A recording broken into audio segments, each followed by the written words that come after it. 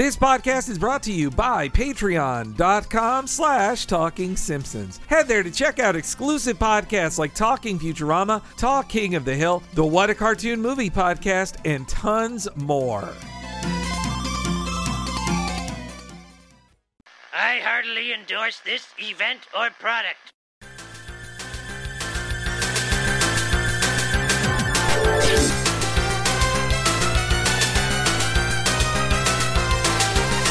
Ahoy hoy everybody, and welcome to Talking Simpsons, the podcast that redefines Narthex. I'm your host, the unblowable Bob Mackey, and this is our chronological exploration of The Simpsons. Who is here with me today, as always? Someone who always bacons up his sausage, that's Henry Gilbert. And who do we have on the line? Oh, we have Lindsay Kaitai. Welcome. And this week's episode is She of Little Faith. I didn't know your dad was so interested in science. Science? He didn't say science. He said pie pants. Pie pants. This week's episode originally aired on December 16th, 2001, and as always, Henry will tell us what happened on this mythical day in real world history. Oh boy, Bobby, The Fellowship of the Ring is released into movie theaters. The U.S. withdraws from the Anti-Ballistic Missiles Treaty, and Final Fantasy X is released on the PlayStation 2 just ahead of Christmas time in the U.S. So, a busy time. I mean, well, first off, Final Fantasy X, that was a good Final Fantasy, though I didn't play it until a little later because I did not have a PlayStation 2 in 2001. I didn't get one of those. I had an Xbox and a GameCube, did not have a PS2 until I think the next year. I played it. It made me think I hated RPGs. It turns out I just don't like that game very much. And we have an entire Retronauts episode about that game. Oh, okay. I'm on it stinking up that podcast, folks. But I was in theaters for the first Lord of the Rings movie, and to date have not seen the last one. What? So just like for some reason I never saw Return of the Jedi until recently, I never finished watching the trilogy. Is it just movies with the word return in it that you don't go to see? They don't sit right with me. I loved Fellowship of the Ring. Oh my God. When I saw that in theaters, that was just what I needed to recover from 9/11. It was like, we're back to the classic, good and evil world of these dark-skinned orcs. They're the bad guys. They're all just evil at their core, and it's time for the lily white simple morality people to come back. Yeah. Any thoughts on Fellowship of the Ring, Lindsay? I went on a first date to see Fellowship of the Ring. It didn't work out. I saw it with another single man. I see. And he was a friend who worked at Suncoast, and because when that movie came out, people are like, this Lord of the Rings thing, I've never heard of it before. It turns out there were a couple other movies done a long time ago, and so they'd be on a loop constantly at the Suncoast he worked in. So it was like the Ralph Bakshi one and the Rankin Bass one. I see. Just on a loop, because there was no other thing to watch. You couldn't just get the DVD yet. Man, no, those lack Viggo Mortensen, though, the hunkiest of all hunks. Man, I thought he looked really good in that movie. Though, of course, also I love gay hobbits hugging around each other. That's quality entertainment for me. Though, don't watch those Hobbit movies. If there's a good cut, though, my husband had never seen any of the Lord of the Rings movies before, and I am kind of insistent that I think the extended version is the best one to watch. But it is 4 hours. It's a very long time. It's a couple of nights. Yes, yeah, and I do have to explain it. Pause and explain a bit to him as well. And yes, of course, America's like, you know what? We want to have ballistic missiles. Forget this treaty we signed. We want to drop the worst, meanest missiles we possibly can. What a Christmas present for America. Yes, yeah. Oh, God. But anywho, hey, that's what happened at the time of this Christmas episode and the last episode of The Simpsons for the year 2001. And today we're welcoming back Lindsay Kaitai of the Teen Creeps podcast, also of TV shows like Infinity Train, Wolf Boy, and Max and the Midnights. Welcome back to the show, Lindsay. Woo! Thank you so much for having me. Of course. And, Lindsay, your last episode on the show was also about Lisa in the church, though. It was when she actually devoutly believed in that she would go to hell if she even stole one grape. So, yeah. Yes, she was a much younger 8-year-old then. How do you think this episode of Lisa and Religion stacks up to to her previous visions of hell? I think I like that we're sort of getting like teenage Lisa in this version becoming a Buddhist. I do prefer the other episode. I think it's that one's a classic. It's teenage Lisa or Lisa coming home from the holidays after one semester of college is what it feels like. Yes. That too. But it's a strange pious Lisa who is just like the Lisa in that second season episode where she's suddenly like very invested in Christianity, where in the passing 11 years between those episodes, she seemed to not care that much. She'd be in church with the family, but it seemed like a reluctant agreement. Yeah, it's an interesting travel she makes in this episode that she loses faith in the institution of the church, but actually like not in just the idea of belief. Like the easy episode to write with this is just Lisa becomes an atheist, as so many a teen, and I'm sure like I went through that phase as well, though I didn't go to church with my family anyway, so it was an easy little walk of like, oh, you know what, I don't even believe in anything that we don't bother going to church for anyway. But then how do you shoehorn in a Richard Gere appearance if she's just a straight up atheist? Harder. Yeah, it's true. Like there's she should have invited on Ricky Gervais instead. There you go. Hey, future guest star Ricky Gervais. And writer of an episode as well. Yes. He could do it all. And and Lindsay, I guess you were seeing Lord of the Rings when this episode came out. Do you have any memories of the first holiday season post 9/11, which is when this was? I think perhaps I met my dad in Lake Forest to visit step family, and it was my first experience driving on an icy road, and I sailed right into a snowbank. Oof. Geez, man, that's scary. Then locked my keys in the car. Jeez, oh man, what a crummy Christmas. I'm sorry, jeez. And you should have learned to give up material possessions and not wanting those things. Yeah, you wouldn't.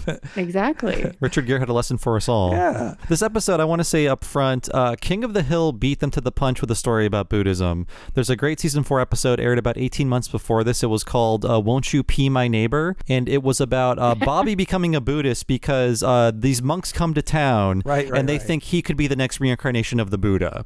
And it's a very sweet story between him and Connie, and it's also an exploration of religion in a better way, I think, because Hank is worried that Bobby is being lost to this other religion. He takes him to their reverend, and Bobby asks, well, what is Methodism? And she says, it's a rejection of Calvinism. And Hank is like, see? He doesn't know what she's saying. It just shows that they don't know their religion any more than Bobby does. But it was a better episode. Yeah, well, like Lindsay said, this one has to make room for Richard Gere and a big movie star. And they really do. For a lot of scenes where he's very flat. Mm-hmm.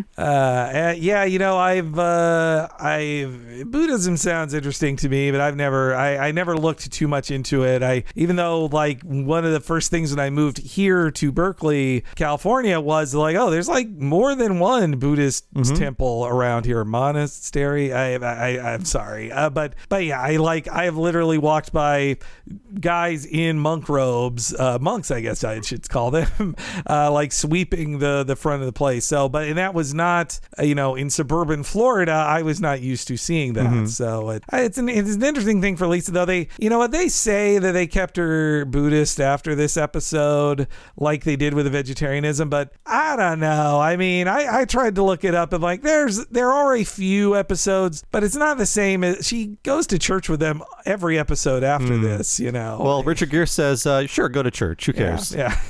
Yeah, and she says. They say, so you're going to go to church, you're just going to pay lip service to the faith, and she says yes, and Homer is like, that's all I ever asked.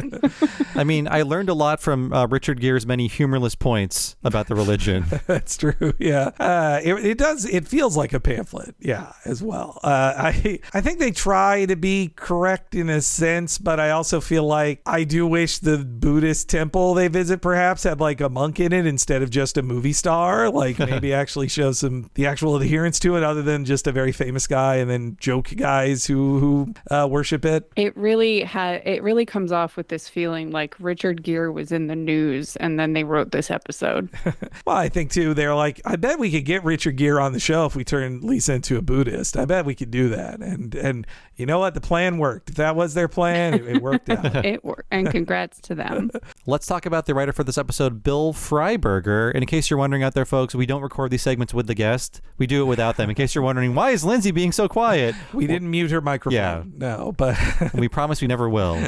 But well, we don't want to bore her with all this talk about this writer guy that nobody's ever heard of. we used to do this with guests, but they just wouldn't say anything. And, I don't blame them because it's just us listing a bunch of facts about a writer. So we do this without the guests, just to let you know. So Bill Freiberger, how did he get on The Simpsons? Well, he was a writer on Teen Angel and was a supervising producer on it as well. And he wrote 2 of its 17 episodes. And by the way, this is his only Simpsons that he wrote. Al Jean on the commentary is very clear of he pitched this to me when working on Teen Angel and saying, well, if you ever do an episode, if you're ever in charge of The Simpsons again, I'd like to do this episode. And though apparently his big pitch was more of the rocket stuff than the Buddhism stuff. That was apparently more Al Jean. Yeah, the rocket stuff was his, and also his initial pitch was he wanted Lisa to start a new religion, but then they were like, well, Homer did that and then Bart did that, so we don't want to do that with Lisa as well. Yeah, it's true. I think it was better to probably go a little more, but then again,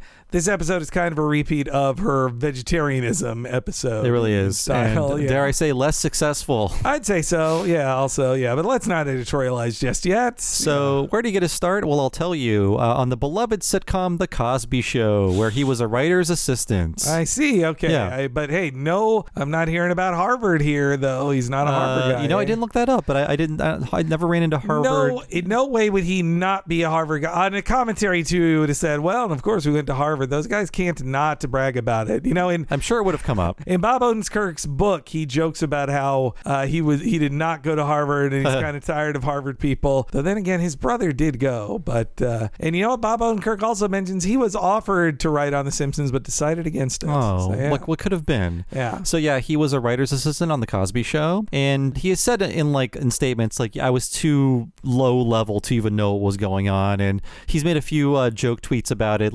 He has a few things from his time on The Cosby Show. There's a tweet with him holding a Cosby Show teddy bear saying, is this worth any money these days? So yeah, that's where he got his start. Yeah. Hey, eBay, check it out. I'm sure somebody would want it. Yeah. There's probably somebody who is happy Bill Cosby's not in jail now, apparently. One of those freaks, and they might want a teddy bear with that name on it. So he has a very interesting career that I believe started in New York. So he also worked on 5 pilot episodes of a proposed Howard Stern late night talk show for Fox. Fox wanted Howard Stern to replace Joan Rivers, who was their initial late night talk show host. They didn't work well with him. They didn't like the content of the pilot, so Howard Stern would then go off and make a local New York TV version of that show for 2 years. But Freiberger worked on the 5 pilots that were made for Fox that I think you can find online, but I didn't look them up. But I know a surprising amount about Howard Stern, but I didn't know about this. Wow, that's interesting. I didn't know. He's just one of those staff guys on a bunch of failed Howard Stern stuff. That's funny, man. And he got into the Fox fold by first writing 2 episodes of Get a Life. There's Paperboy 2000 and Roots, and he was not a staff writer. I believe he was a freelancer. A pair of classics on that. Also in Odenkirk's book, he mentions that he loved the first season of Get a Life, but by the time he got on Get a Life season 2, he thought it was not the same, and he didn't love David Merkin. I get from his writing in the book. But I get the sense of that from a lot of people. Yes, yeah, but that's funny though that this guy also was. Yeah, I mean, Paperboy 2000 with him versus the giant robot paper machine, that's a paper delivery machine. That's a great episode of TV. I was looking at some of the ones he wrote for Teen Angel, and they sound like the TGIF version of Get a Life scripts to me. Man, we should look into this one of these days. I'm telling you, folks, Teen Angel turns 25 in September. Some podcast should look back upon that failed sitcom and say, what happened? What podcast is good enough to do it? I don't know. We'll find out in the future. So from Get a Life, he gets a job on Herman's Head, finally as a producer and a writer. He wrote 12 episodes of Herman's Head. Holy cow, that's a lot. That's a lot of episodes for a thing that doesn't exist. Yeah. Boy, just like Teen Angel, I guess. Too. Release Herman's Head. There's so much young Hank Azaria and Yardley Smith on there. We need to see it. Just put it on Hulu. Who cares, you know? And also other credits. He wrote for the short-lived Jeff Martin sitcom Hardball. The one of the many failed baseball TV shows. Nobody wants to watch a TV show about baseball. It stinks.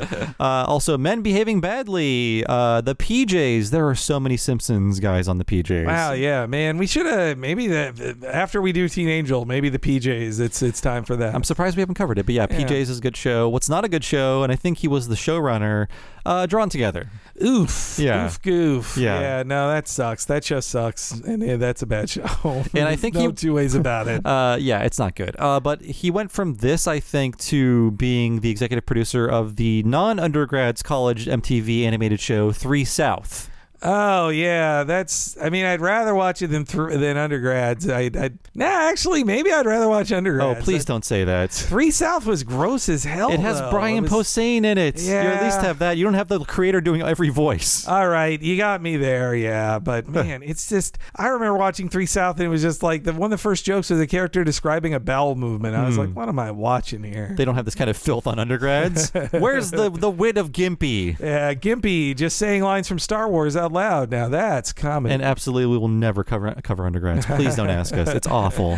I think I'd do it before Drawn Together. Oh yeah, absolutely. If there was a gun held to my head, I would choose. Sorry, undergrads. My brain doesn't want to remember the title.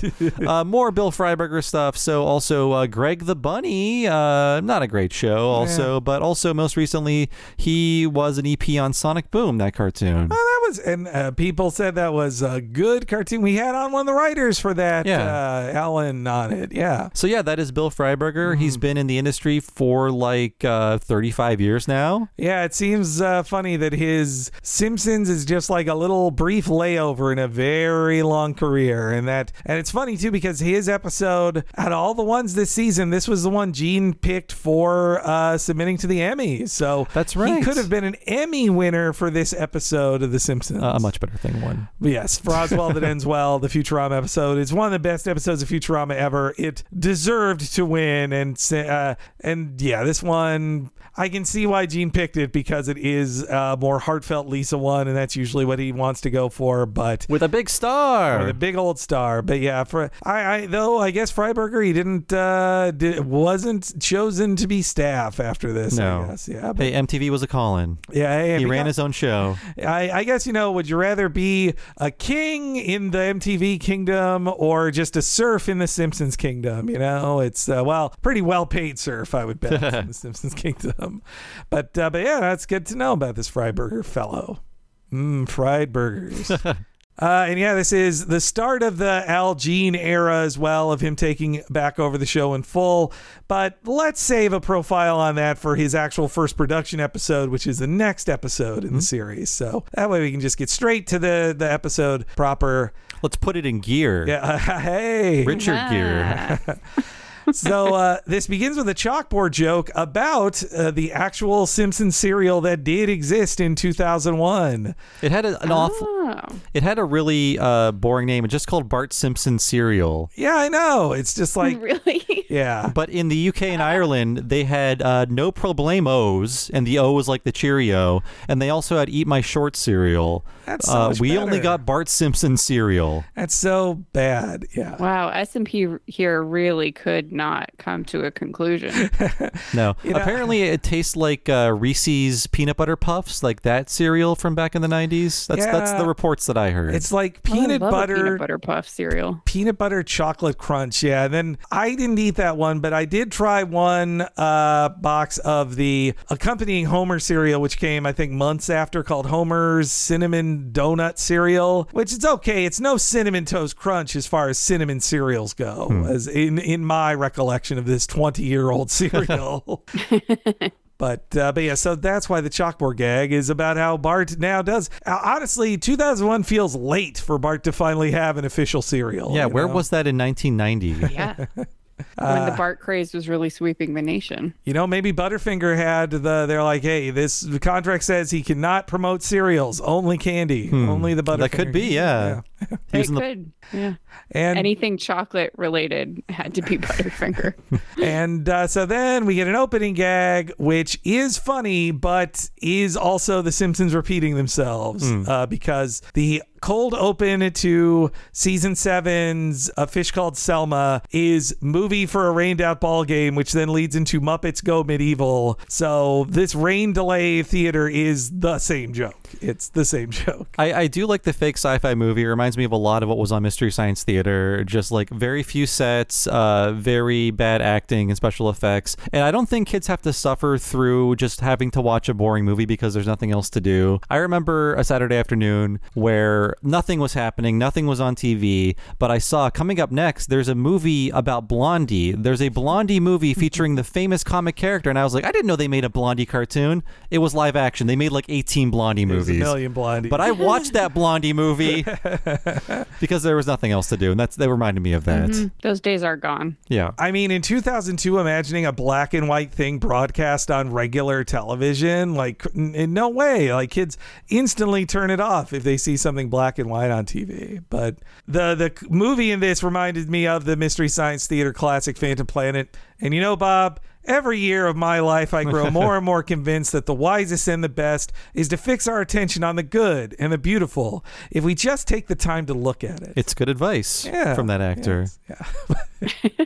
You know, Bart has become like a boomer child in this episode because he wants a model rocket. He's watching these old 50s black and white movies on TV, which is not what a child in 2001 was doing. and soon he'll become a fanatic for cowboys. Like they're forgetting that Bart was, I guess, now born in 1990. Yeah, I guess he would have been born in 1990 for this episode. Yes. Hard to readjust that. The sliding timeline, I also like, space air flooding in, right, goggles on, and just the dog floating in space. That reminded me of another Mystery Science Theater one, The Killer Shrews, where it's just dogs with carpet put on them. or like Teenagers from Outer Space, it's just a lobster. Right, yes. Yeah. The cheapest of things. We now return to The Planet from Outer Space.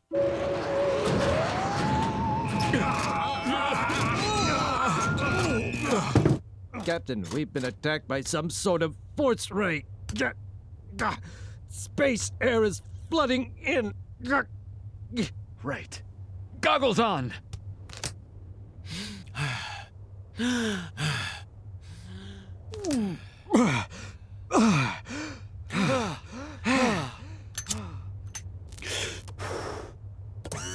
Good Lord, we're on a collision course with a monster from space.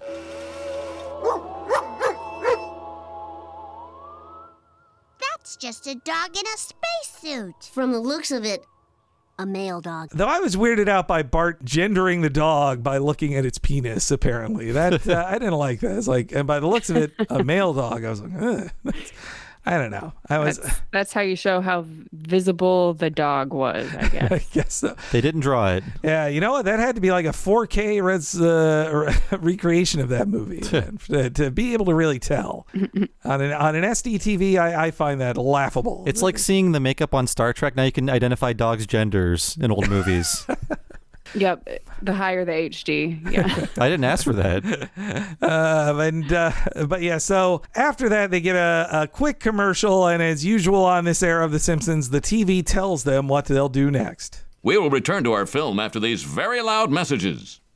Hi, I'm Colonel Chet Manners, 5-time Space Shuttle alternate. Loser. Do you want to boldly go where people like me but not me have gone before? Then get the Orbit King with yaw control like you've never seen. Hey, Lise, is Dad's credit card number 578-436-5343-410709? You know it is. When you have a ribeye steak, you must floss it. Oh, that meatloaf tasted great. You must floss it. Now floss it. Floss it good. Hey, Dad, will you help me build this model rocket? Just a second, son. I gotta put on my contacts. I wanted you to hear all the ASMR on that contact sound. That's good Foley. They have these like 6-inch wide contacts. I really love the designs on that. Bart is forgetting the all-important 3-digit security code that didn't exist in 2001, but right, you know that keeps us all safe. That 3-digit code. Don't tell anyone now. You know, I checked that number that Bart says it's enough numbers to be a credit card, but I tried putting it into an online storefront as a test. It is not. It is registered as an invalid credit card. So don't give it a shot, folks. It's not a real credit card. But Fox was doing their due diligence. I guess, you know, I had to input many a credit card working at a video store. So I got used to like, oh, if it starts with these two numbers, this is a Visa versus an Amex or whatever. Because I always had to do that it is a retail experience. You get to memorize the numbers, the little intricacies of credit cards. I enjoy Chet Manners and his brief disappointment in himself. Oh, yes. Yeah. When he says, but not me. So he never went into space, but he was, he was an understudy, basically. I love his brokenness. That he's just like, yeah, now I sell the rockets of the things I could never fly. But this is definitely a boomer childhood thing, Yes, maybe early Gen X. Shooting a rocket into space was never on the table for me. No way. Yeah, it wasn't really something any of us did. Well, like, they're so expensive, too. And then it seems like just for one use, like, you're probably not going to get it back, and it just launches into space. Plus, I feel like in our generation, our parents also got rid of them or de-emphasized them because, you'll put your eye out with that thing, blasting off this rocket into space, It's it hardly can compare to a video game, which would probably, and a Nintendo Entertainment System will cost probably equivalent to a good model rocket. You can fire all kinds of rockets with that thing. And honestly, even if you live in a city, there's no way, even living in a suburb, you shouldn't be setting it off just in your backyard. Yeah. No, you grew up in Illinois with wide open spaces everywhere. Or your school's football field, go there for it. Yeah. And what is yaw control? Well, I'll just read off of Wikipedia here. Active yaw control is a dynamic stability control system that sustains longitudinal acceleration and improves lateral stability by controlling torque bias between the rear wheels. And you want that. Yes, that's apparently very important when you've got a rocket. So I do love the continual selling point of its yaw control, and everybody's very into whether or not the yaw control is good. Everybody knows the terminology. No one questions it. They're just like, well, yeah, more yaw control, good. Yeah. Not to linger too long on this. It's just funny there's a commercial for this. I know it's for the sake of the plot, but it's just I never saw this on TV. You would go to the model store or whatever, and you would see these in the back or something. They sell themselves. You don't need ads on TV. But I get, putting it as part of a commercial in an old rocket movie, that's smart. That's the right audience there.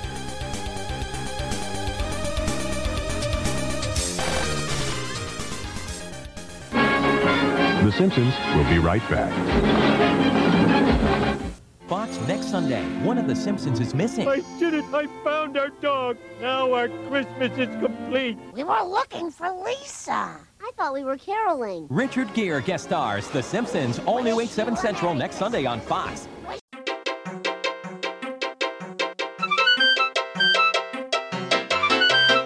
Welcome to the break, everybody, of a podcast with a ton of yaw control. And a big thank you to our guest this week, Lindsay Kaitai of the podcast Teen Creeps. She is such a cool person to have on, and definitely check out her podcast and all the other cool cartoons she worked on, like Infinity Train or the new series she's working on at Nickelodeon. And if you're a fan of this podcast, Talking Simpsons, you only are able to listen to it thanks to the support of listeners like you at patreon.com/TalkingSimpsons. For $5 a month, those people not only get to let me and Bob do our dream jobs full time, they also get a ton of exclusives at patreon.com/TalkingSimpsons, including over 100 exclusive podcasts of us covering shows like Futurama, King of the Hill, Mission Hill, The Critic, and Batman the Animated Series. Each month you get a brand new one of us talking about a new episode of Futurama and King of the Hill. We're deep into seasons 3 and 2, respectively, of Futurama and King of the Hill. And you'll find over 5 years worth of exclusive podcasts at patreon.com/TalkingSimpsons behind that $5 paywall. So head over there now to check it all out.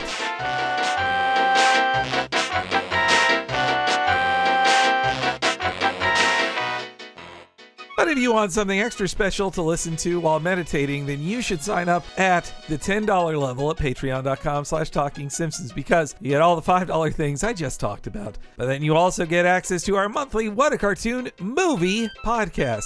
Yes, me and Bob have a side podcast, What a Cartoon, where each month we cover an animated series, and then at the other end of the month, we cover an animated feature film super duper duper in depth, just like we do The Simpsons. Last month, we covered Toy Story 3, the third entry in the classic Pixar series. Before that, we did a 6.5 hour long podcast about Who Framed Roger Rabbit. Thank you very much. And we have a huge back catalog that covers everything from South Park Bigger, Longer, and Uncut to Kiki's Delivery Service, Aladdin to a Goofy movie, Spider-Man Into the Spider-Verse, Batman Mask of the Phantasm, a huge array of podcasts, over 3 years worth of them. I'd say over 260 hours as well. You can hear it all if you go to patreon.com/TalkingSimpsons to see what you're missing out on. One more time, that's patreon.com/TalkingSimpsons.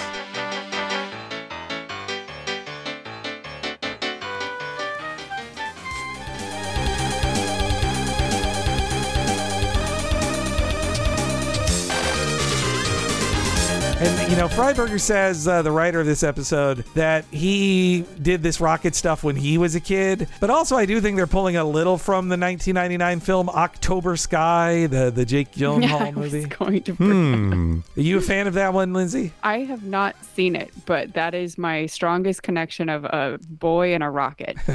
You know, I didn't see it either. It was a movie where my mom and brother saw a movie without me. And so I remember it just like, hey, yeah, we go to movies together. You can't see a movie without me. That's all my memories of October Sky. I probably have never watched it out of anger at not being invited. They saw the trailer and said, not a Henry movie. Oh, sorry, Lindsay. No, I was just going to say that movie absolutely held no interest for me. The poster alone put me to sleep. This is not a Lindsay movie either. And you know what? The Homer and his flossing song. That'll get me. I need to make my flossing more of song based, and I'll do it more often. I'll be more diligent with it. The Homer doesn't seem like the type who would floss. Maybe he needed a song to teach him to start doing it. Though also, it's never been established that Homer has contacts either in the show. This is also a first before, but yes, I don't think they can resurface. I do love a good gag joke of just giant contacts. Mm-hmm. When you acknowledge the anatomy of the characters, it's always fun. Yes, for sure. And so Homer is, as we play in the opening bit, he thinks this is not about science, it's about pie pants, which I like his laziliness of it, of just like, pie pants. Like, that's not a word. It's just, Homer just heard the word in pie, and he's already about He's just imagining the possibilities. Yes. Just as long as he's not involved in any science. Mm-hmm. That's all he needs. He puts that up to the nerds. And yes, Milhouse, it explodes. And Milhouse's beautiful eyebrows are blasted off into mutton chops on Bart. Now Milhouse is just like his mother with fake eyebrows that he has to glue on. Oh, you're right. Yeah. Yeah, as we learned, was a tough thing in their divorce. That Kirk brings up that she has fake eyebrows. that really hurt her feelings. And in this era, they're bringing back the three nerds a lot from Homer Goes to College. Well, not a lot, a few times, but it's weird to see them because they were also in Faith Off, which I believe is season 11, and they're back here. And whenever you see Gary, remember he is a caricature of Rich Moore, but they make his skin brown, and Rich Moore's now an Oscar winner. So there's a remnant of a man who used to work on the show forever trapped within its boundaries, and it's Gary the nerd. The white man who would go on to Kodorek Zootopia is the black nerd in this episode. Yes, it's an odd history to him. The only reason Homer gets better at building it is because he is jealous of Nedity Space Center on Cape Flandaverol with Ned and his family. I love the animation of it carefully floating back down into the box, and the box sealing itself. That's great too. Where are we, the Wizarding World? And also, yes, Homer, I just love, like, wow, did you see that yaw control? I have eyes, don't I? And he's wearing his contacts. Yeah. Oh, and he's definitely going to see it. Yeah. And yeah, I also just love when Homer gets the help from the nerds here. I really love the exchange between Marge and one of the nerds. What was that? Greetings from Nedity Space Center on Cape Flandaverol. We noticed your Sky Row Technics and thought we'd join in. Ooh, looks like a perfect landing. Wow! Did you see that yaw control? I have eyes, don't I?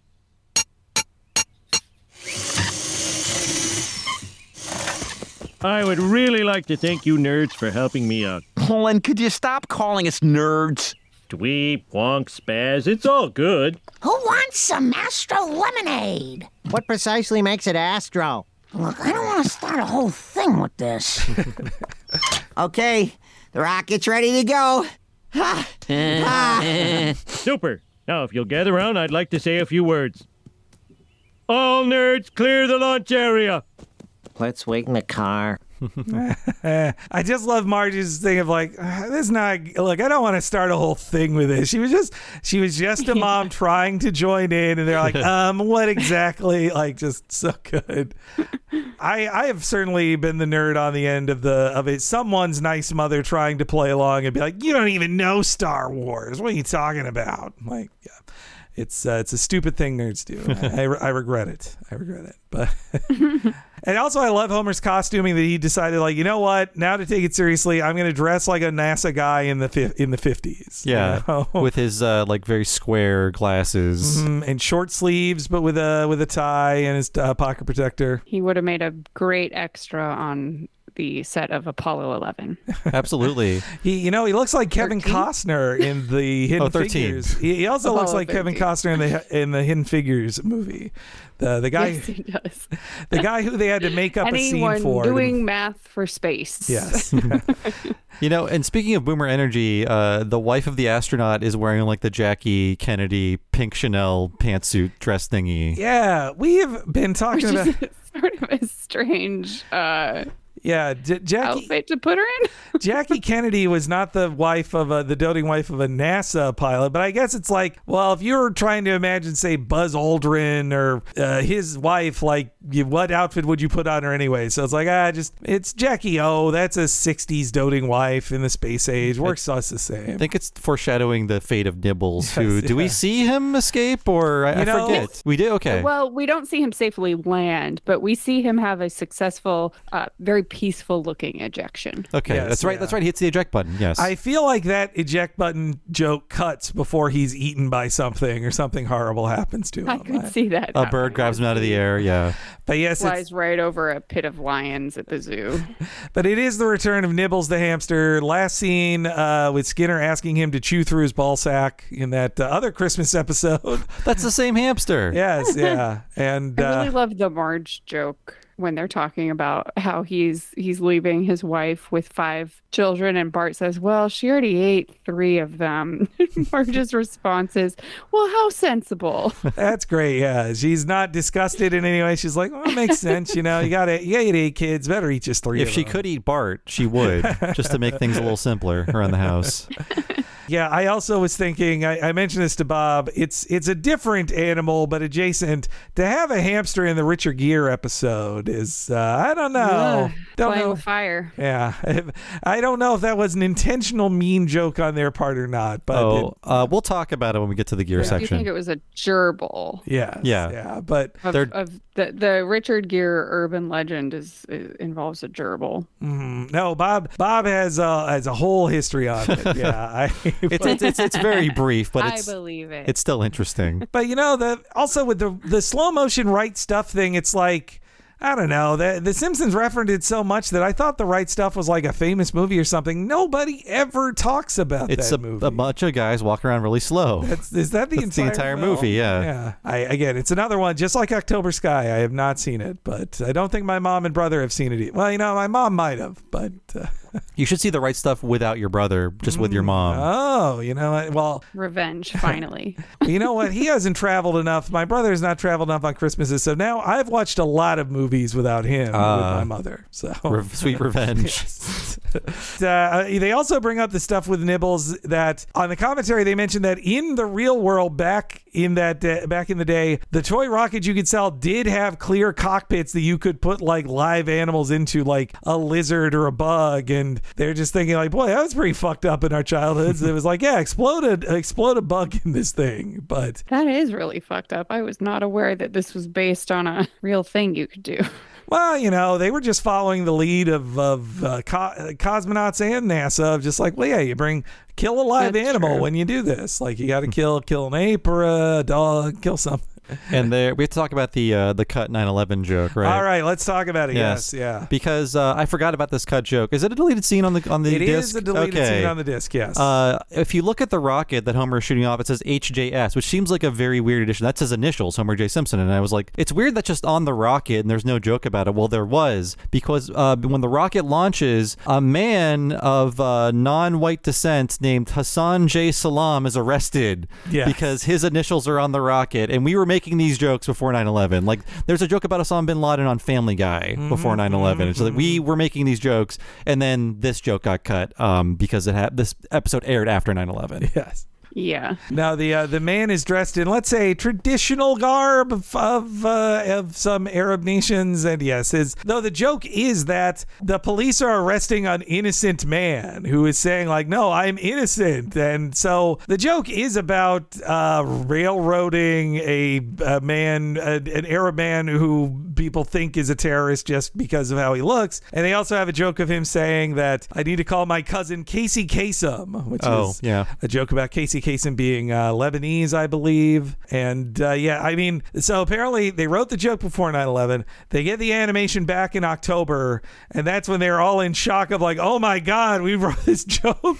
Holy shit. So they obviously cut it, but now it lives forever on the DVD. And between the time they wrote it and when it aired, arresting people on just very vague suspicions became very popular. Yeah. You don't want to come out against that in post 9/11. We're like in the dawn of the Patriot Act. Ugh, God. Bad times. Mm-hmm. But yes, Homer and Bart watch it launch into the air. Homer misquotes the classic sonnet "High Flight," which is, has the lines, "Have slipped the surly bonds of earth, then touched the face of God," not punched it. And there's a good joke of Homer doing a countdown, but at the end of it saying instead of saying blast off, saying countdown, and then pressing the button. Right. That's a good gag, but unfortunately, it flies off course. As it's flying through the air, there's some great shots of like Milhouse watching and his eyebrows fly off. And then we have the classic comedy staple of the drunk in shock throwing away his whiskey bottle, but this time a businessman catches it. And so like, ooh, wine. And then he lays down in the gutter. I like any twist on the guy rubbing his eyes and throwing the bottle. And that was like a new one 20 years ago. People still innovating on that joke now in the world of comedy. Lindsay, have you written a blinking drunk throwing away his bottle joke yet? I can't say that I have, but that's mostly because I write animated shows for children. Well, you have to make it now. You rub your eyes and throw away your vape pen. Oh, right. All references to alcohol and smoking products are not allowed. Okay, what if it was apple juice? What if it looked like a wine bottle, but it said apple juice? A guy rubs his eyes and then tosses his Capri Sun. Exactly. A businessman catches it behind him. But yes, Nibbles safely ejects. On the commentary, they're even worried of like, we didn't kill this hamster, did we? And fortunately, like, oh, thank goodness we didn't. But and then Homer trying to shoot it down by randomly firing a shotgun into the air is a pretty funny gag too. I like that. But then the very short first act ends with, again, a really great line here. I have a quick clip. Now it's heading for the church. Don't worry, I planned for this.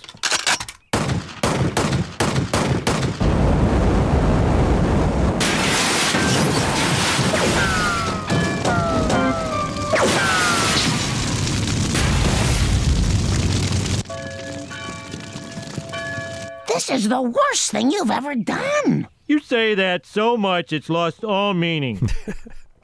Because Homer is always at his worst, and it's always a new low. So he's like, you know what? Yeah, it's Homer commenting on how horrible he is all the time on the show. Like it's a good line by old Homer there. In a way, the rocket flying into the church and destroying it is punching the face of God. Mm-hmm. You know what? Homer pulled it off. You're right, man. we only see it from the outside. that rocket had to be full of dynamite or something, because it has to bounce around that church so much to destroy every single window and burn the inside. The nerds filled it with nitroglycerin or something? Maybe, They're at fault. Yeah, they built it. But instead, Homer just lets an Arab man take the blame for it and go to jail, probably never to be seen again, I would guess. This was not on, obviously, where I watched it, Disney Plus. No. It's too bad it's why you got to hang on to these DVDs. Disney doesn't put any of these extras on there. Don't get the commentaries. Yeah. I feel like, so many of the classic commentaries are also Al Jean saying how much he hated working at the Disney company back in the 90s. And I also feel like they're not going to be on there. No. Oops. Now he loves working there, and there's no problem. Welcome back, Al. Yeah. But then the episode resumes in Act 2. The windows are all smashed out. There's a funny kids' paintings covering up the stained glass that's destroyed. And this is when we get to meet all the church leaders, which now includes Kearney, with the very hard to figure out line of a teenager and the parent of a teenager, which... so was he 6 when he had a child, and now the child is 13 and he's 19? Or does he just identify as a teenager when he's really old enough to have seen the bicentennial as previously set up in season 7? Well, the kid who sleeps in the drawer has grown up now. Yeah, he's gotten pretty old now, that kid. But I just like that Kearney is now a community leader in the church as well. Also dating his friends' moms. Yes. Hey, it's not... I guess if you view him as not actually a teenager, then the statutory implications of that later joke work better then. I view him as a full-blown adult. I as well, yes. It's a Billy Madison style. Elementary school. Yeah. Yeah, he's just an adult who goes around elementary school all the time hanging out with children. Nothing wrong there. Very I think he just hasn't graduated yet. Yeah. I have convened the church council to see what we should do now. Fixing this church should be our top priority, and I say that as a teenager and the parent of a teenager. Fixing all that damage is going to be very expensive. Yes, barring some sort of miracle. All right, we'll help ourselves. Yet again. People, we need some fundraising ideas. Let's just write to David Bowie again. No, he's done enough for this church. Anyone else? I've got the answer. Just let me run this church like a business. It's kind of you to offer, Mr. Burns, but buzz around town is that you're, evil. Oh, that's just a skip rope rhyme. Believe me, the Lord's gonna go for this in a big way. Now, who's with me? Oh, I guess we have no choice. Excellent. Go! Ooh, you'll get yours. But yeah, so they don't know what to do. Lovejoy has a fun bit of referring to the old idiom, God helps those who helps themselves, which he is sick that he's going to have to do it again. And apparently that idiom is not literally in the Bible. There are some lines that are like, oh, this line in the Bible means that, but apparently that actually dates back to ancient Greece and the Christians took it for themselves. Oh, some different God. Yeah. The only time they've ever done that. Apparently the original version is plural. The gods help those who help themselves. So Also, apparently David Bowie has helped their church before, but they don't want to do it again. That joke is very funny. and I have no context for it. Yeah, I looked it up. David Bowie, obviously he did charitable work in his life, but doesn't seem like the type to give money to a church. No. But, the more... but yep. And then we get a very devilish entrance by Mr. Burns. And so this is kind of a comment on mega churches, but I do think this misses the mark a little bit because, yes, businesses do get involved in mega churches and all that, but usually the mega churches it's not that the church leaders are then brought to by corporations usually. It just is the cultish leader of a church is like, I have to make this bigger to be more rich myself. itself. Like, yeah. I was gonna say, I think the whole premise of the episode is flawed because churches are big businesses. Mega church bring in so much money without needing any outside help. They don't need a Mr. Burns to come in and tell them, hey, make a bunch of money. Like, it feels like one of several choices made in this episode to make Lovejoy and organized religion in general and not at fault, that you can instead blame Burns for it, you know? Yeah, it's strange when the mega church joke is like right there, that like they could have just had the concept of the episode be that Lovejoy turns it into a mega church and Lisa has a problem with. Yeah, actually, it reminded me of what was happening to public schools in the early 2000s, late 90s, where they were becoming more corporate sponsored and they were putting like lots of soda machines and advertisements on the walls. I saw it more or something like that, but they don't mention that at all in the commentary. So. Yeah, though I mean, and mega churches bigger than ever. I mean, they already were getting pretty big around America, even in 2001 when this was new. But yeah, it's like mega churches are so big, they're all over your neck of the wood, Lindsay, with like Mosaic and Hillsong and all the ones your favorite celebs go to. Yeah, and I went to UC Irvine, where we're very close to that television station. Oh, all right. I forget what it's called. Have you ever run into Chris Pratt around there?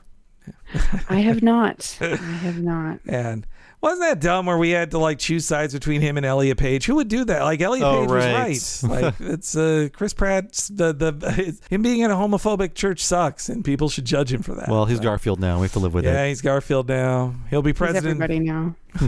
He'll be president someday, I'm sure of it. But yeah, it's I mean, in LA, like it's not just Chris Pratt, like Justin Bieber, Kevin Durant, Selena Gomez, like they're all members of these giant mega churches. It's the new hip thing. Unless you're just going to go to your own church that you start yourself, like say Kanye West or Jared Leto are doing. You know, they're their own. They're cutting out the middleman on the mega church and just getting their own cult together. That's the way to go, man. That's what I would do. They're being more of a Mr. Burns there instead of letting it go to somebody else. But yes, I also like Burns saying like, I'm not evil. That's just a skip rope rhyme. That's a great line. And that crucifix should have caved his old head in. Yeah. You know, that's the rest of the episode is Mr. Burns just dead. Hey, you know, Al Jean is back running the show, and that's why Burns is here. That's right. He's out of the plant, but he's, on the scene. And then in our next clip, Burns, he can start a business, but he really needs modern business of 2001, so he calls on a modern businesswoman. This is Lindsay Nagel. Don't let the skirt fool you. She'll have this place making money in no time. Isn't that skirt a little north of the knee? You're telling me. I guarantee I can find some new revenue streams. Step 1, let's sell some ad space. Reverend, how would you feel about wearing this robe? Conflicted. Too bad. You've already signed the deal. Actually, he hasn't. Oh, well, we highly value your input until you sign the deal. Let me handle this, Monty? Good idea. I'll be hiding behind that tree. Burns is really bumbling as a villain in this episode, and later when he tries to escape with the smoke bomb, doesn't really work out either. I like too that Burns is like, he is sexist, but he also is like, you know what? No, this may be a woman, but she can be just as evil in a corporate sense as I can be. Like to give her a chance, But true feminist. Yeah. So Lindsay, what do you think of the most famous Lindsay on The Simpsons being so evil as Lindsay Nagel is? I love seeing girl bosses, and so I was very excited and flattered.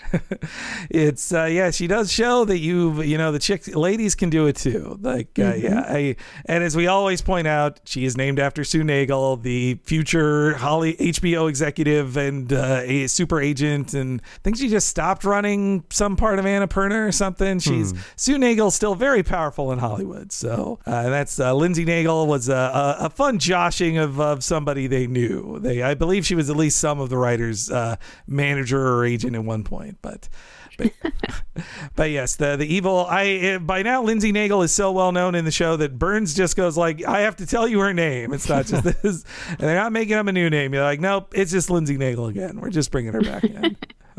Also, just too bad you've already signed the deal. Actually, you haven't. Oh well, we value your input. Like, yes, I'm sure in your corporate world of animation, Lindsay, you've never dealt with any situation like that.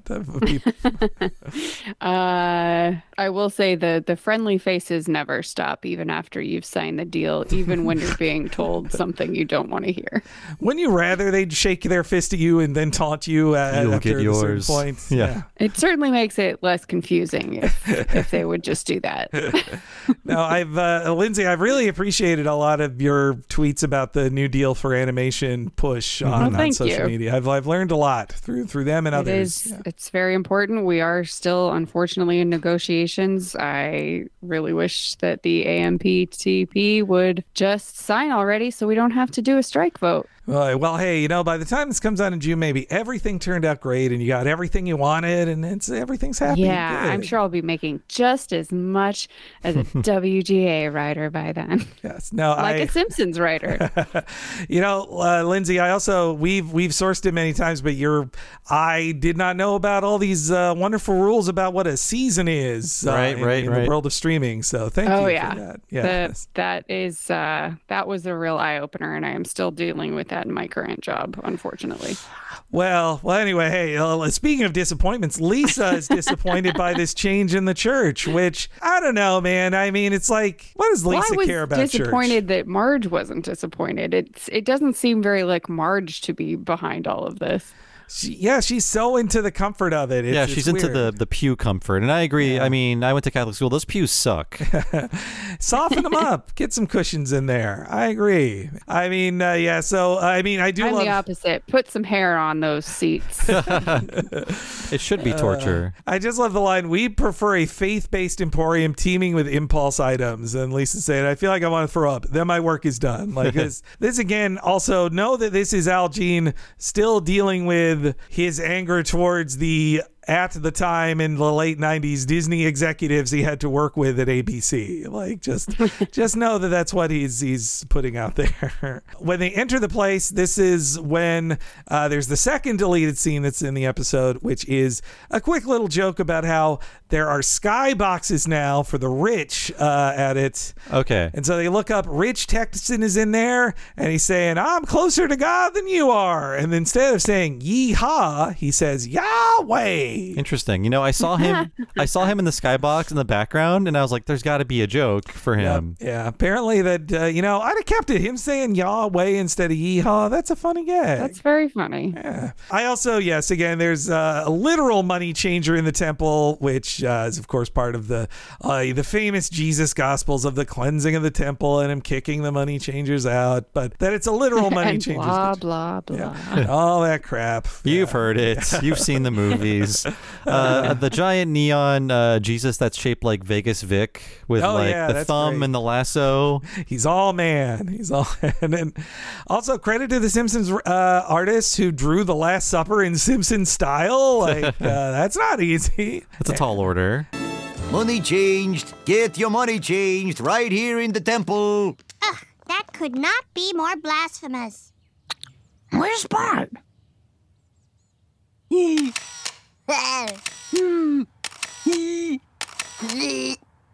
a nice one for Grandma. Fine. These new pews are so comfy.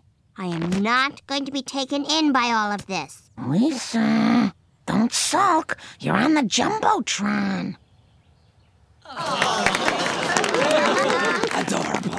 And also, you know what? They smartly just reused a bunch of old logos. They're like, every logo that you see, from the Zip Boys to the Frying Dutchman to the Singing Sirloin, all from the series 13 years before this. So economical use of signs. Don't make up new funny sign gags to fill out the place. Just use the old funny sign gags. I'm working in CG right now as opposed to 2D. And you do have to worry about things like that. Do we have that asset already, or are we going to have to build that model just for this one gag, and I'd be like, we're reusing them all. Great.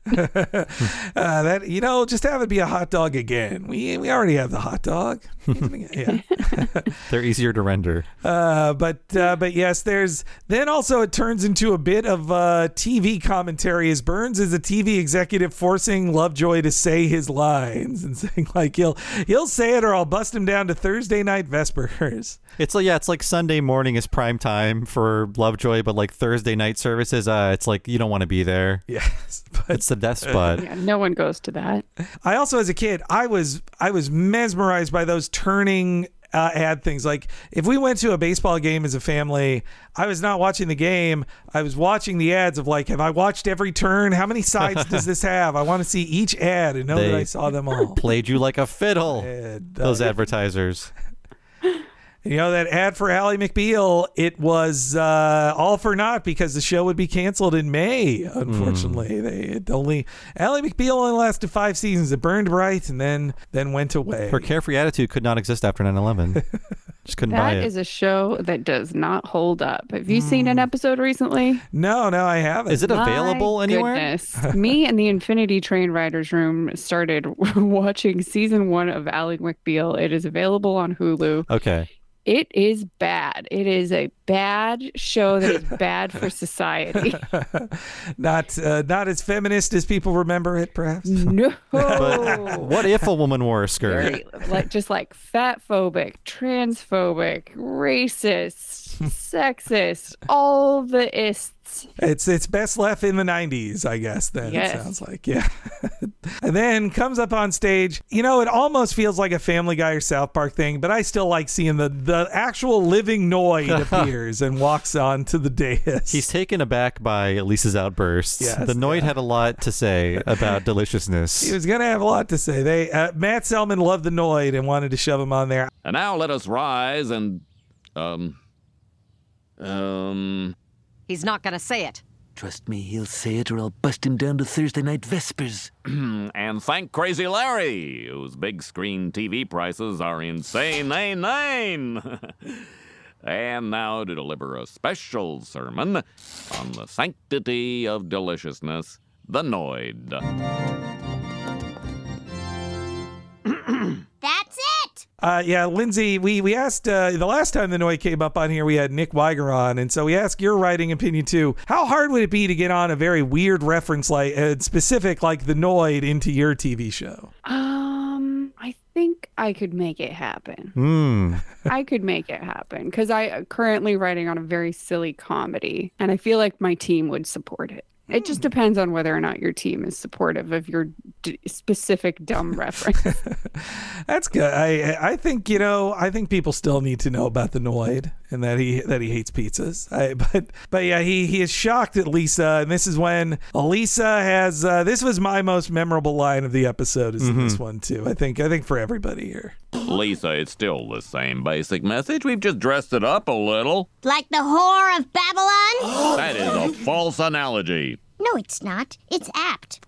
Apt! Don't you see what Mr. Burns has done to this church? He restored it from nave to narthex. He supersized the pews for the Zoftig believers. He put ice in the urinals. Those are all wonderful things, but they've cost the church its soul. And I, for one, will not be a part of it.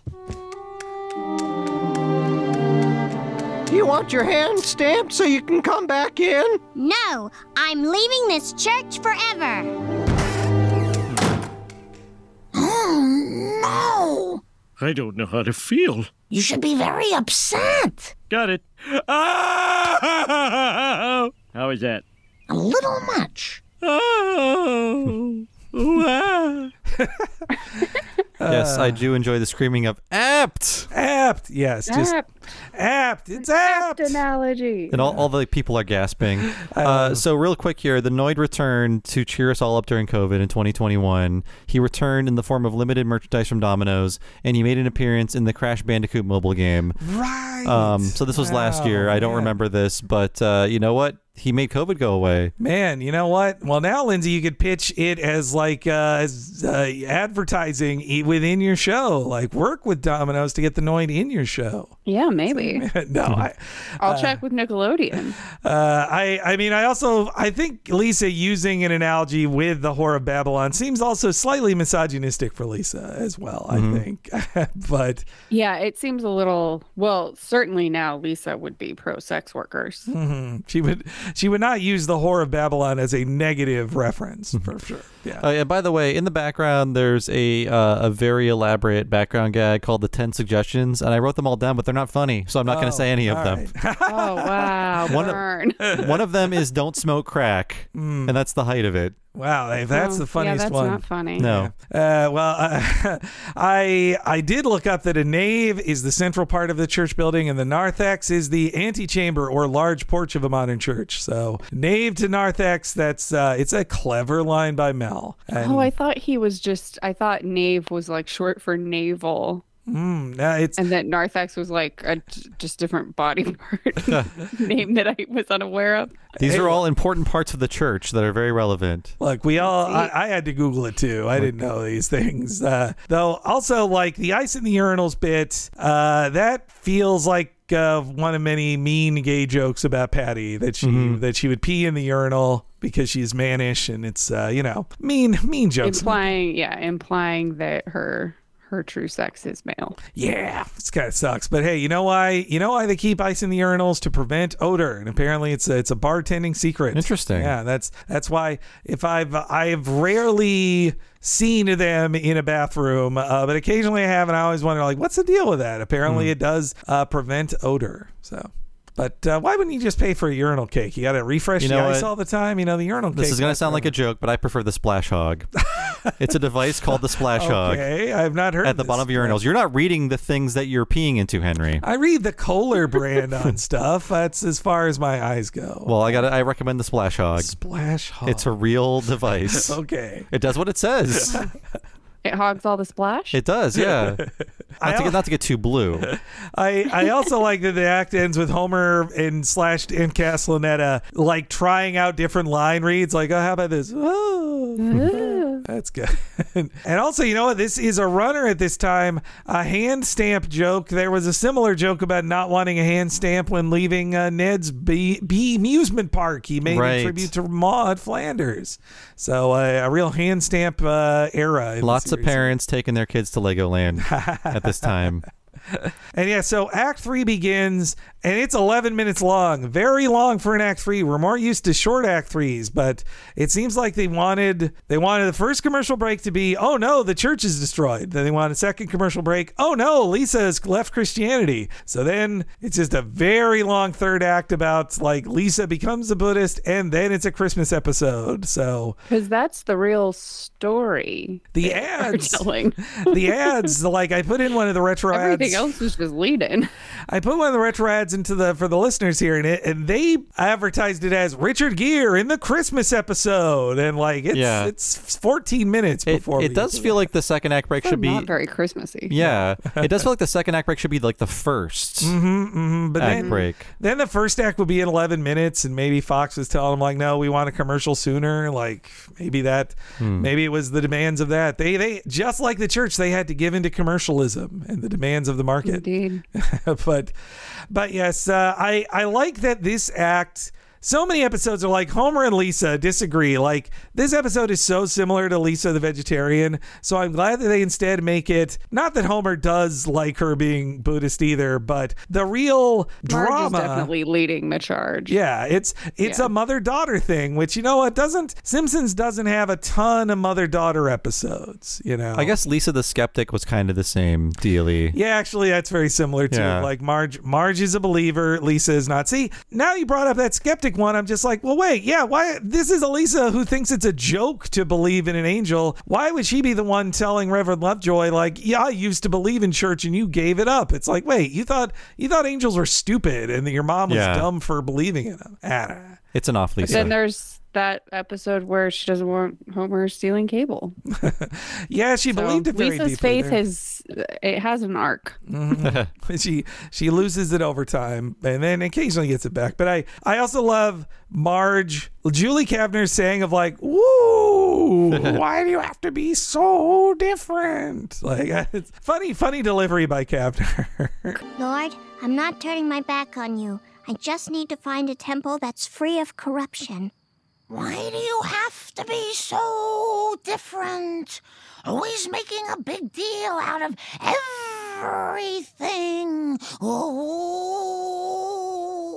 Mom, I know it's you. I can't believe you're eavesdropping on my prayers. Honey, I'm worried about your soul. I want at least one person from this family to go to heaven. I still believe in God. I just think there's another path to him or her. Her? Oh, she's just kidding, Mr. Lord. After reading Religion Hood and rejecting Methodism, which she thinks is stupider than eating a heart, like she then moves on, and then we have a quick, like, had to be the 6th time they've done a Long Weekend parody also on her walk there. They do that so many times. I just What is Long Weekend? You mean Lost Weekend? Oh, Lost Weekend. Yeah. I say Long Weekend. I think I do this every single time. It was. I also don't know what Lost Weekend is, though. So apparently I was watching a parody of something, didn't even know it. It's old. Where you see all the neon signs. Yeah. Okay.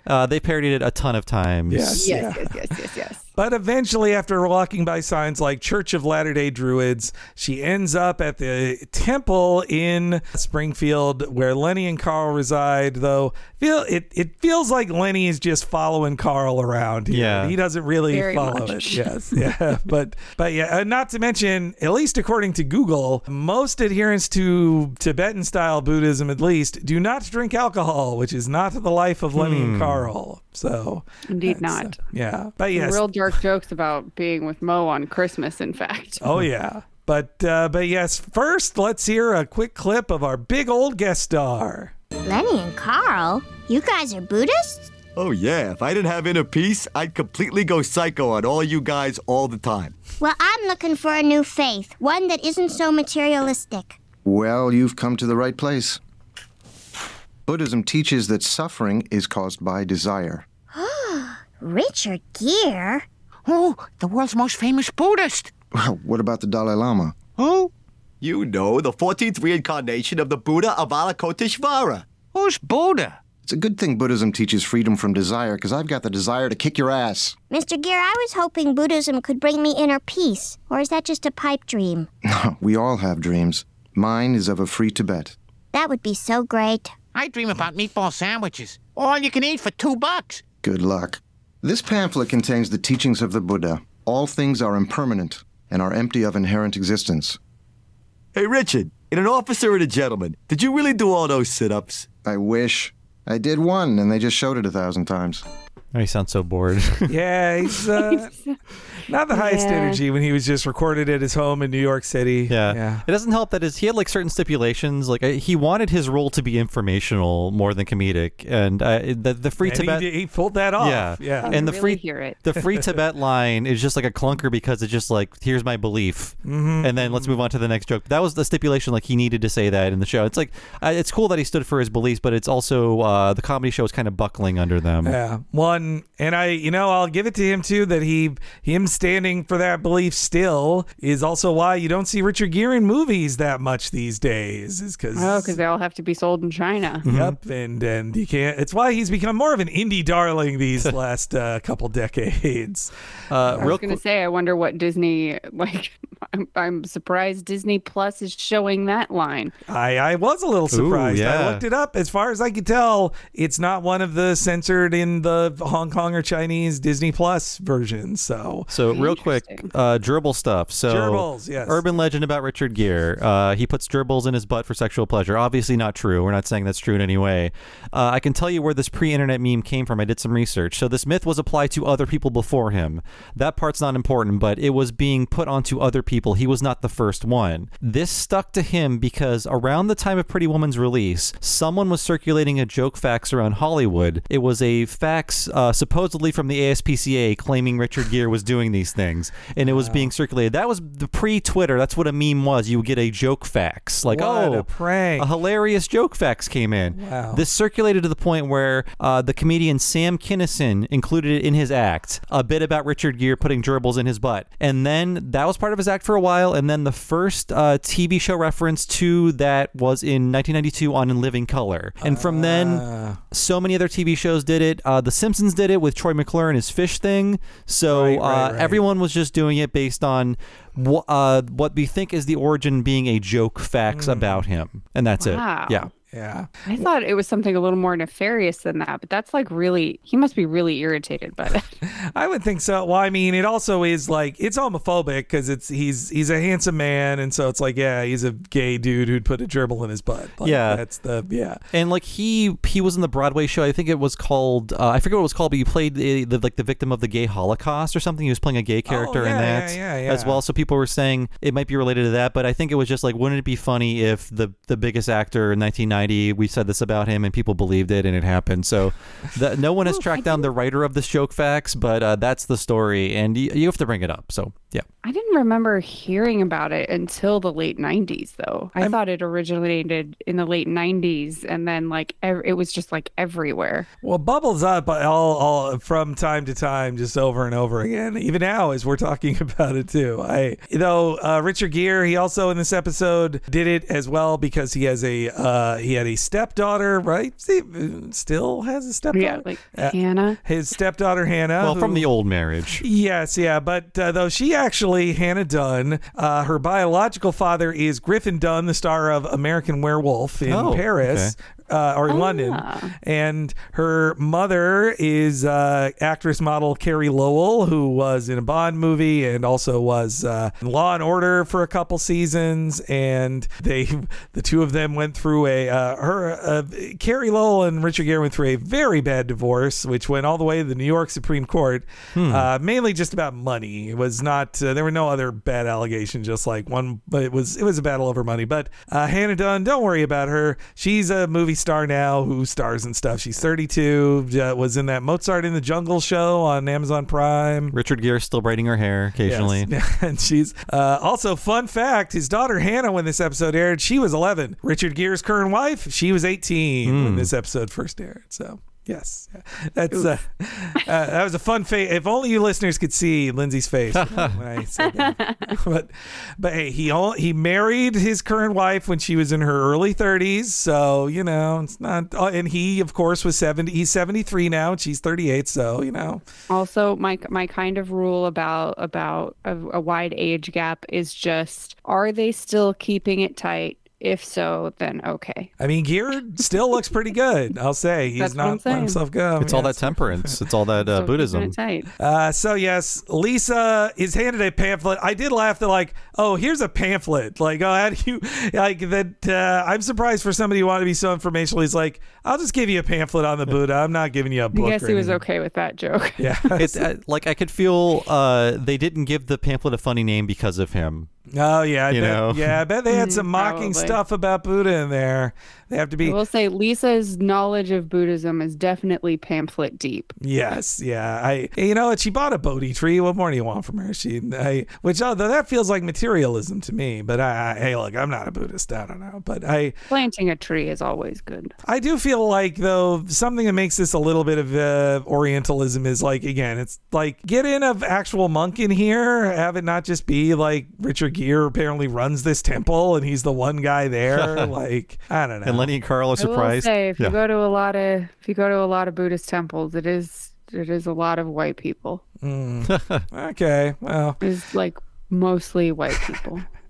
I see some in Los Angeles anyway. Around Berkeley at the temple we have here, I see not a lot of non-white people at it, but yeah. So Lisa fully buys in. That gets Ned's Satan sense tingling, which of course is a reference to Spidey sense, which that of made course me chuckle. Nirvana is achieved through right views and right speech. Positive actions lead to happiness, and negative actions lead to unhappiness. No creator gods, just the pursuit of enlightenment. I'm a Buddhist! My Satan sense is tingling. Into the root cellar, boys! When can we come out? Maybe never. And Rod and Todd Flanders, they're excited that they're never going to leave that root cellar again. but then we get a very funny misdirect. You think Homer's giving a speech to Lisa, but he's really telling Bart to put butter on his bacon and then baking up that sausage as Bart is having heart problems. I love that bit. I do love this bit quite a bit. So, you think you know better than this family, huh? Well, as long as you're in my house, you'll do what I do and believe what I believe. So butter your bacon. Yes, Father. Mom, Dad, my spiritual quest is over. Hold that thought. Baking up that sausage, boy. But Dad, my heart hurts. Oh. I'm a Buddhist. What? That's it. No more chat rooms for you. You know, Lisa, around here, Buddhists don't get any desserts in their lunches. A Buddhist wouldn't want any. Lisa then announces it. That's when Homer does tell her, like, no more chat rooms for you. Like, I do think our parents were a little correct to be worried about the chat rooms we were entering into on the internet. You know, some did lead people the wrong way. Not towards Buddhism, though, usually. That wasn't the wrong direction in those chat rooms. And yeah, also, meanwhile, Marge is already turned off to it. She's trying to bribe Lisa with dessert, but Lisa's not biting. We have a quick bit. Also, this episode is entirely, I guess I should have played this at the start of the episode. I'll play it now. Our jingle, because this entire episode is about being mad at Lisa's beliefs. Take that, Lisa's beliefs. Except Lisa is not proven wrong, right? Yeah, she gets a win. Yes, she gets a win finally. I mean, it shows you Mike Scully not in charge anymore, so it's not about proving Lisa wrong, as usually happened in the Mike Scully era, and then making her cry or feel bad. But yeah, or proving someone wrong at least. Yeah. Sometimes Lisa would show Homer he was wrong. Mm-hmm. But yes, first we have a quick joke of Bart attempting to be bullied by the bullies, which also you reuse as a joke from Homer the Heretic of like, they describe a guy that sounds like Jesus, but then isn't Jesus. That already it's the guy who drove a blue car in Homer's story. I like how it leads them into a fight. Also, it's weird that this little scene is about Bart being picked on and not Lisa for her beliefs. Yeah, but the story is drifting away from Lisa already. This technically it's called She a Little Faith, and it's like the first act is all about Bart building a rocket, and now here's Bart even still stealing focus from Lisa in her third act. Hey, he's got that new cereal. Get Bart on the screen. We need to move some boxes. You don't want the implication that they were about to beat the shit out of a little girl. That's true. I love the satisfaction on Bart's face as he's joining in on beating up Kearney, as it's revealed that Kearney has been dating Jimbo's mom. I guess we saw Lisa being bullied in Lisa the Vegetarian, where they tell her she's going to marry a carrot. Yeah, that's true. So we already saw that scene. Yeah, actually, there's no time for girls bullying her in this episode, though. You know, unlike in the marry a carrot bit there. Lisa then plants her Bodhi tree, which does appear in the season 30 episode My Way or the Highway to Heaven, as well as a playable item in the Simpsons game and Simpsons Tapped Out. So her Bodhi tree does have some history to it after this. They stick to it. Again, they don't stick to it as much vegetarianism, but they do stick with it. I also like that Marge thinks it's all about impressing a boy. That's how shallow Marge is. Like, is this about a boy? That scene cracks me up. Yeah. And she's threatening a very mom or general parent assumption. And she's threatening Lisa with a bath like she's 3 or 4 years old. Yes. Yeah. That's her only reprisal. Like, you're getting a bath tonight. That probably works on Bart, but not so much on pretty small mom arsenal.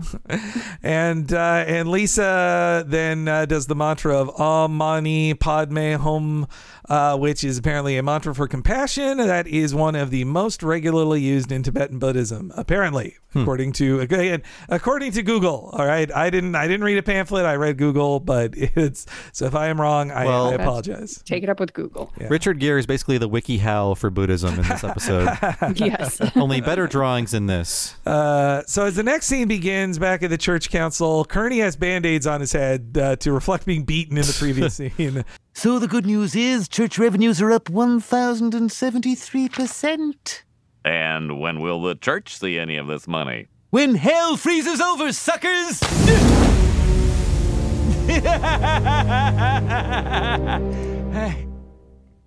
Go whatever, just take it. Well, next on our agenda, Marge Simpson's devil daughter. She's not a devil. I just don't know what to do. Well, Christmas is coming, huh? Yeah, and Santa doesn't leave presents under the Bodhi tree. You think we can bribe her back with Christmas? Marge, you can save more souls with roller skates and easy bake ovens than with this 2,000-page sleeping pill. I like Burns saying, like that they're never going to get their money, and he runs off, and then since he failed running off, he then throws money at them. Yeah, Burns is off his game in this episode. He's just failing. Yeah. I mean, all he had to do was open the door. What made him throw the money? I wonder if him throwing the money was somehow their cover of like, look, the church is going to look back to normal in the next episode. Maybe if Burns tosses off that money at them, then it goes back to normal. Maybe. But also, like, what was their general concern about resetting anything? That's for true. The next episode. Well, you know, this is Gene starting back up, so maybe it's at the start of his new showrunner time, so he's like, guys, we have to care about this. We got to at least explain why it's going to be reset. By the end of the season, I don't think he'd care as much. No. And I think most church gatherings are about guilting each other about their children. I think so. It feels realistic of them going like, oh, what's Lisa been up to? Your devil daughter. So then it's 17 minutes and 13 seconds into the episode. Christmas is said for the first time. This becomes a Christmas episode out of nowhere. And we launch into Operation Xmas Remind of How Good Is. Yes. Yeah. A great line. I also love Marge being told, Marge actually doesn't want to bribe her with it, but she has to be told, like, Marge, you can save more souls with roller skates and easy bake ovens than this 2,000-page sleeping pill. Like, Lovejoy believes in the Bible less than Marge does. But very funny joke. And another from Lovejoy. You know, in the next scene, Lisa's wearing a jacket. That's again their way of going like, actually, it's winter now, guys. They've been dressed non-wintry the entire episode, but now Lisa's got a light jacket on because it's getting cold. It's the other day, Christmas. She planted a tree in the soft, warm ground. Today, it's winter. Yep.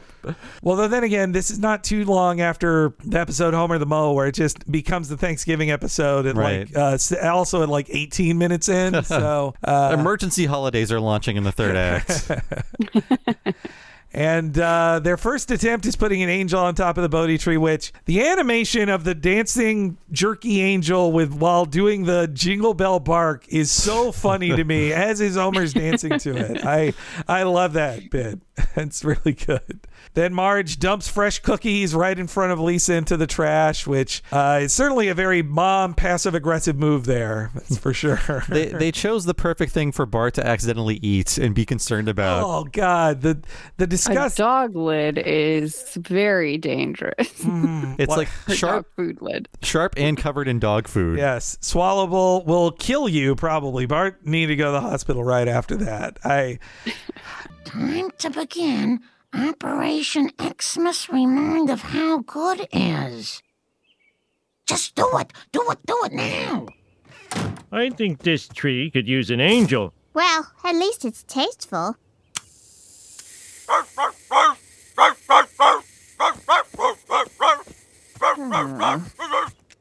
was just making Christmas cookies, but since you don't believe in Christmas anymore, I guess you don't want any. Well, they do smell good. It's a pity. All right, trash cookies. Uh-oh. I think I ate a dog food lid. There aren't any other deleted scenes on the DVD, but there are some deleted or unused sketches. Apparently, there was a joke of Abe, Jasper, and the old Jewish man dressed as the three wise men for some reason. There's character models for that in the DVD, but apparently it got cut, which, you know, an old Jewish man, I'd feel bad for him being forced to be one of the three wise men. That's against his religion. He doesn't remember. I guess so. And so their first couple gambits fail. They're then wearing their fun holiday sweaters. I want that Homer one. I could dress up like that next Christmas time. I kind of want that holiday. They were fun holiday sweaters. I wish there was just like a little like lead into Christmas. You're right. It's just like we run into the brick wall of Christmas. There's snow outside. Everyone is dressed up. There's a tree. There was never talk of like, oh, the holidays are coming, Homer. Yep. I was shocked this was a Christmas episode. And again, they marketed it as a Christmas episode, but yeah, it's like it instantly snows. It becomes Christmas out of nowhere. Lisa doesn't really care. And also to make this feel like Al Jean has come back on with a throwback, he's like, you know what? Lisa loves ponies again. We're back to that. Lisa hasn't given a shit about ponies in like 8 seasons, but now it's back to like, yeah, Lisa loves ponies and she really wants one.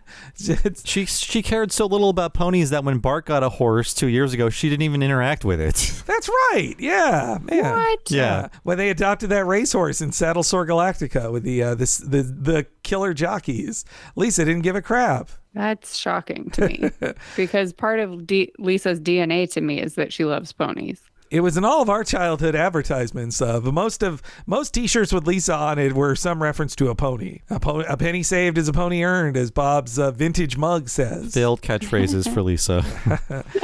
I do love Clip Clop. I love Clip Clop. It's fun. Even on the commentary, they forgot the joke was that it's Ralph and Milhouse in a costume. I forgot the joke too. Very funny. It reminds me of that little Sebastian horse. It's so small. Yes. An adorable It does pony. look like a miniature. One that they could actually keep in the house, unlike, Wildfire, Princess. Wildfire is the song she writes. Not to linger too long because we're running short on time, but it is funny that Milhouse and Ralph are at the Simpsons on Christmas Eve and they're going to be eating out of a bag of sugar in the kitchen. That's pretty good. That's pretty funny. And they seem really excited about it. Yeah. Hey, if I was a kid and an adult told me bag of sugar's right in there, eat all you want, I'd be like, hell yeah. Yeah. Also, I'm disturbed by Lovejoy saying, lick it. Like that. I was like, Very funny. But I also love Something had to be disturbing, otherwise what was going to set her off? I just love how Marge says, like, we're not trying to pressure you, and then she like nudges Maggie with her foot towards Lisa.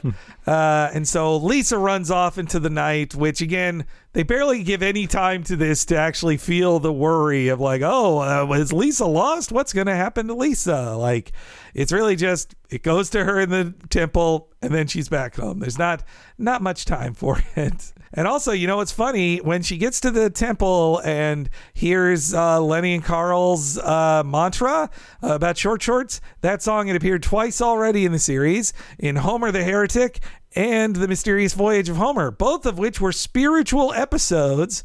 So short shorts, the short short song and spiritual episodes go hand in hand. And somehow these writers just, it's inextricably linked to their souls.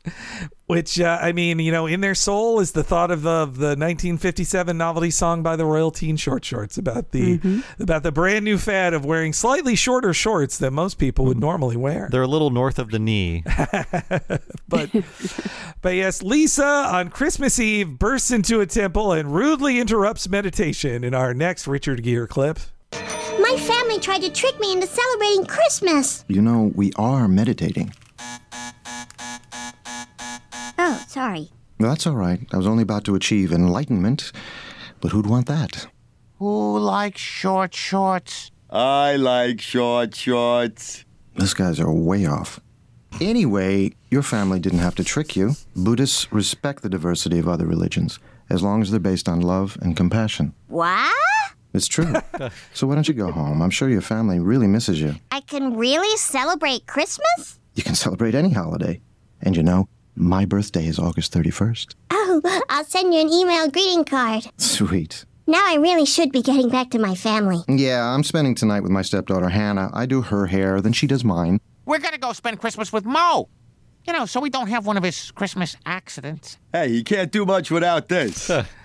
I'm glad they got a dark suicide joke in here just at the end. Yeah, man.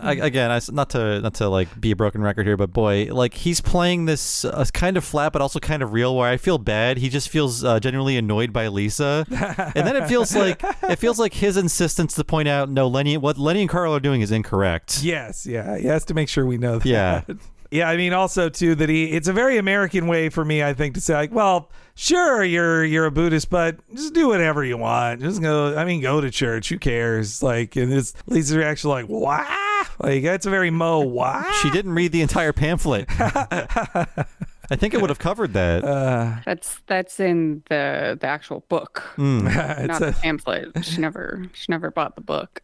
And this August 31st, Richard Gere will be turning 73. So let's all send him an e-greeting card on that day. But yeah, this resolution is even exactly the same as Lisa the Vegetarian. It's just telling her live and let live. And it's just like, I guess it's at least less of a guilt trip than at the end of that, of at least the Vegetarian, where it's like, actually, you're mean to your family and you should forgive them, even if they were a jerk to you. Like, I guess this is more of just like, just be compassionate, whatever. Go celebrate. It's said by a less famous person in this one. Yeah, it's true. Yeah, and Richard Gere is quite famous, but hardly Paul McCartney famous. Yeah.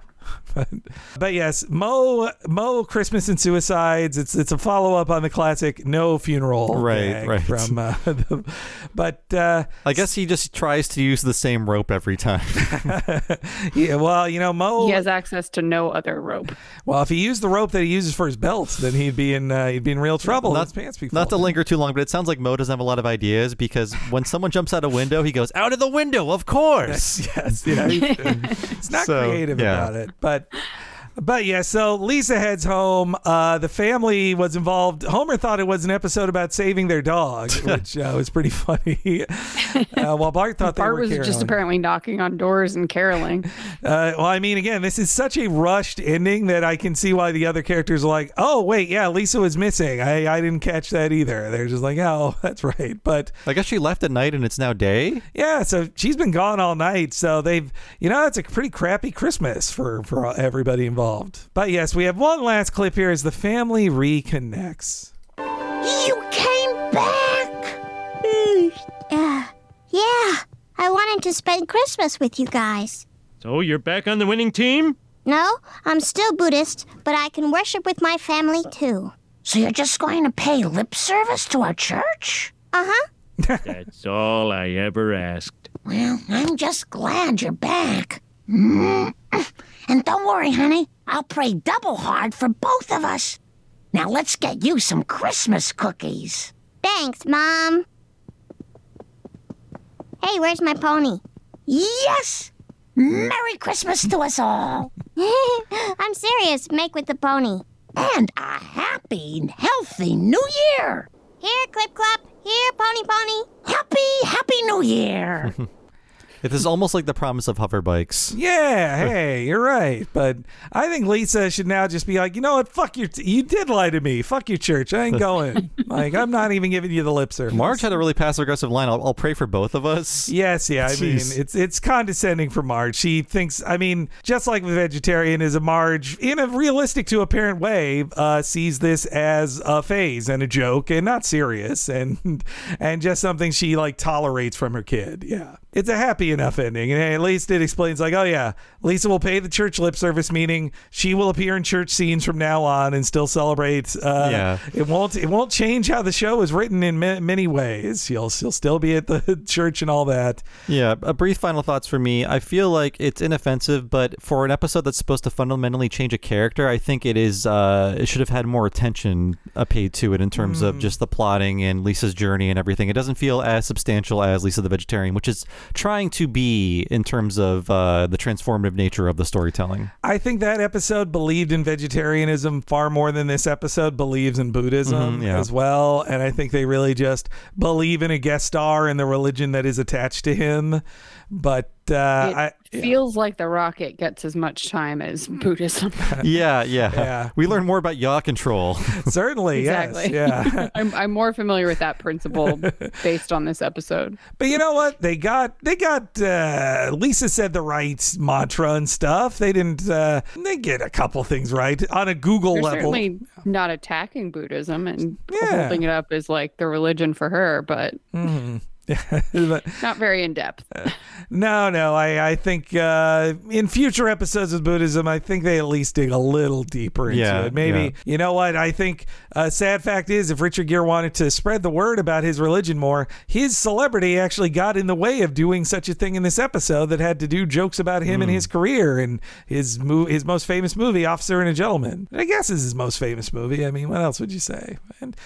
Pretty Woman. I guess. Yeah, I was like, what? All right, fine, but you're right. But yeah, I guess Lindsay. If any other final thoughts, or I would just say I think this episode has some good jokes, but story-wise, it feels a bit phoned in. I feel that. Yeah. Lindsay, thanks again for being on the show. Please let us know where we can find you online and what you're currently doing, if you can talk about it. Yeah, you can find me online. I'm pretty much just on Twitter at Lindsay Kaitai. God willing, I will find the strength to give it up in the next year.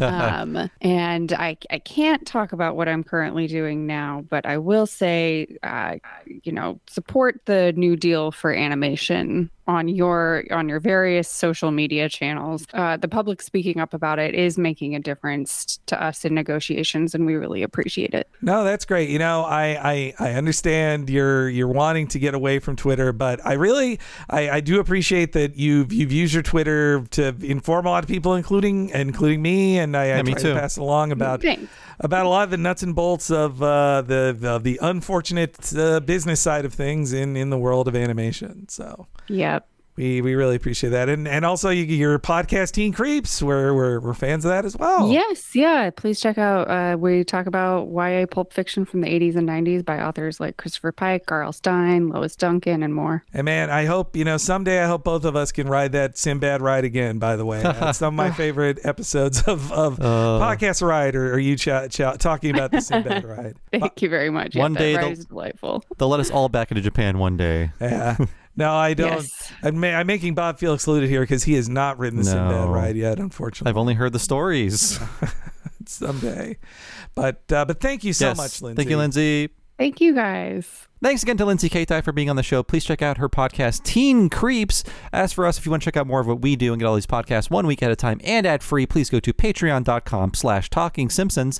Sign up for $5 a month to get just that, but also access to everything behind the $5 paywall. That includes over 100 bonus full-length podcasts and monthly access to new episodes of both Talking Futurama and Talking of the Hill, only behind the $5 paywall, only at patreon.com/TalkingSimpsons. And there is a $10 level as well. When you sign up for that, you get access to everything behind that $5 paywall, but also access to one extremely long podcast once a month, only for patrons of that level or higher. And what is that, Henry? Bob is talking about the What a Cartoon Movie podcast for our premium patrons at patreon.com/TalkingSimpsons. You get to hear me and Bob go super in depth on an animated feature film, just like we do with The Simpsons. But that often means we talk for over 5 hours or sometimes up to nearly 7 hours, like we did on Who Framed Roger Rabbit, which you can get access to along with last month's What a Cartoon Movie, Toy Story 3. At the end of this month, we'll be doing a brand new one, and there's over 3 years, 250 hours plus of What a Cartoon Movies, in addition to all the $5 stuff Bob just mentioned. That $10 a month subscription will get you our entire back catalog that covers everything from A Kira to A Goofy Movie and everything in between. Check it out at patreon.com/TalkingSimpsons. As for me, I've been one of your hosts, Bob Mackey. You can find me on Twitter as Bob Servo, and my other podcast, by the way, is Retronauts. That's a classic gaming podcast about old video games. You can find that wherever you find podcasts, or go to patreon.com/retronauts. Sign up there for 2 full-length bonus episodes every month. And Henry, how about you? You can follow me on Twitter at HENEREYG. I'm tweeting up a storm there, and you can also follow the official Twitter account of this podcast at Talk Simpsons Pod. And if you're looking for an easy-to-follow back catalog of all of our free episodes, go to TalkingSimpsonsPodcast.com. And, again, if you follow at Talk Simpsons Pod on Twitter, you stay up to date with all the cool stuff going on in our world on Patreon or on the free feeds. Thanks so much for listening, folks. We'll see you again next week for Season 3's Like Father, Like Clown, and we'll see you then.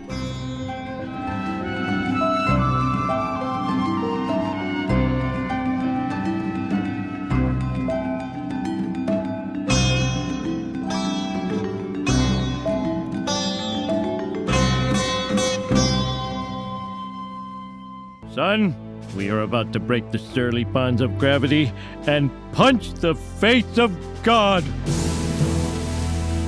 5, 4, 3, 2, 1. Countdown.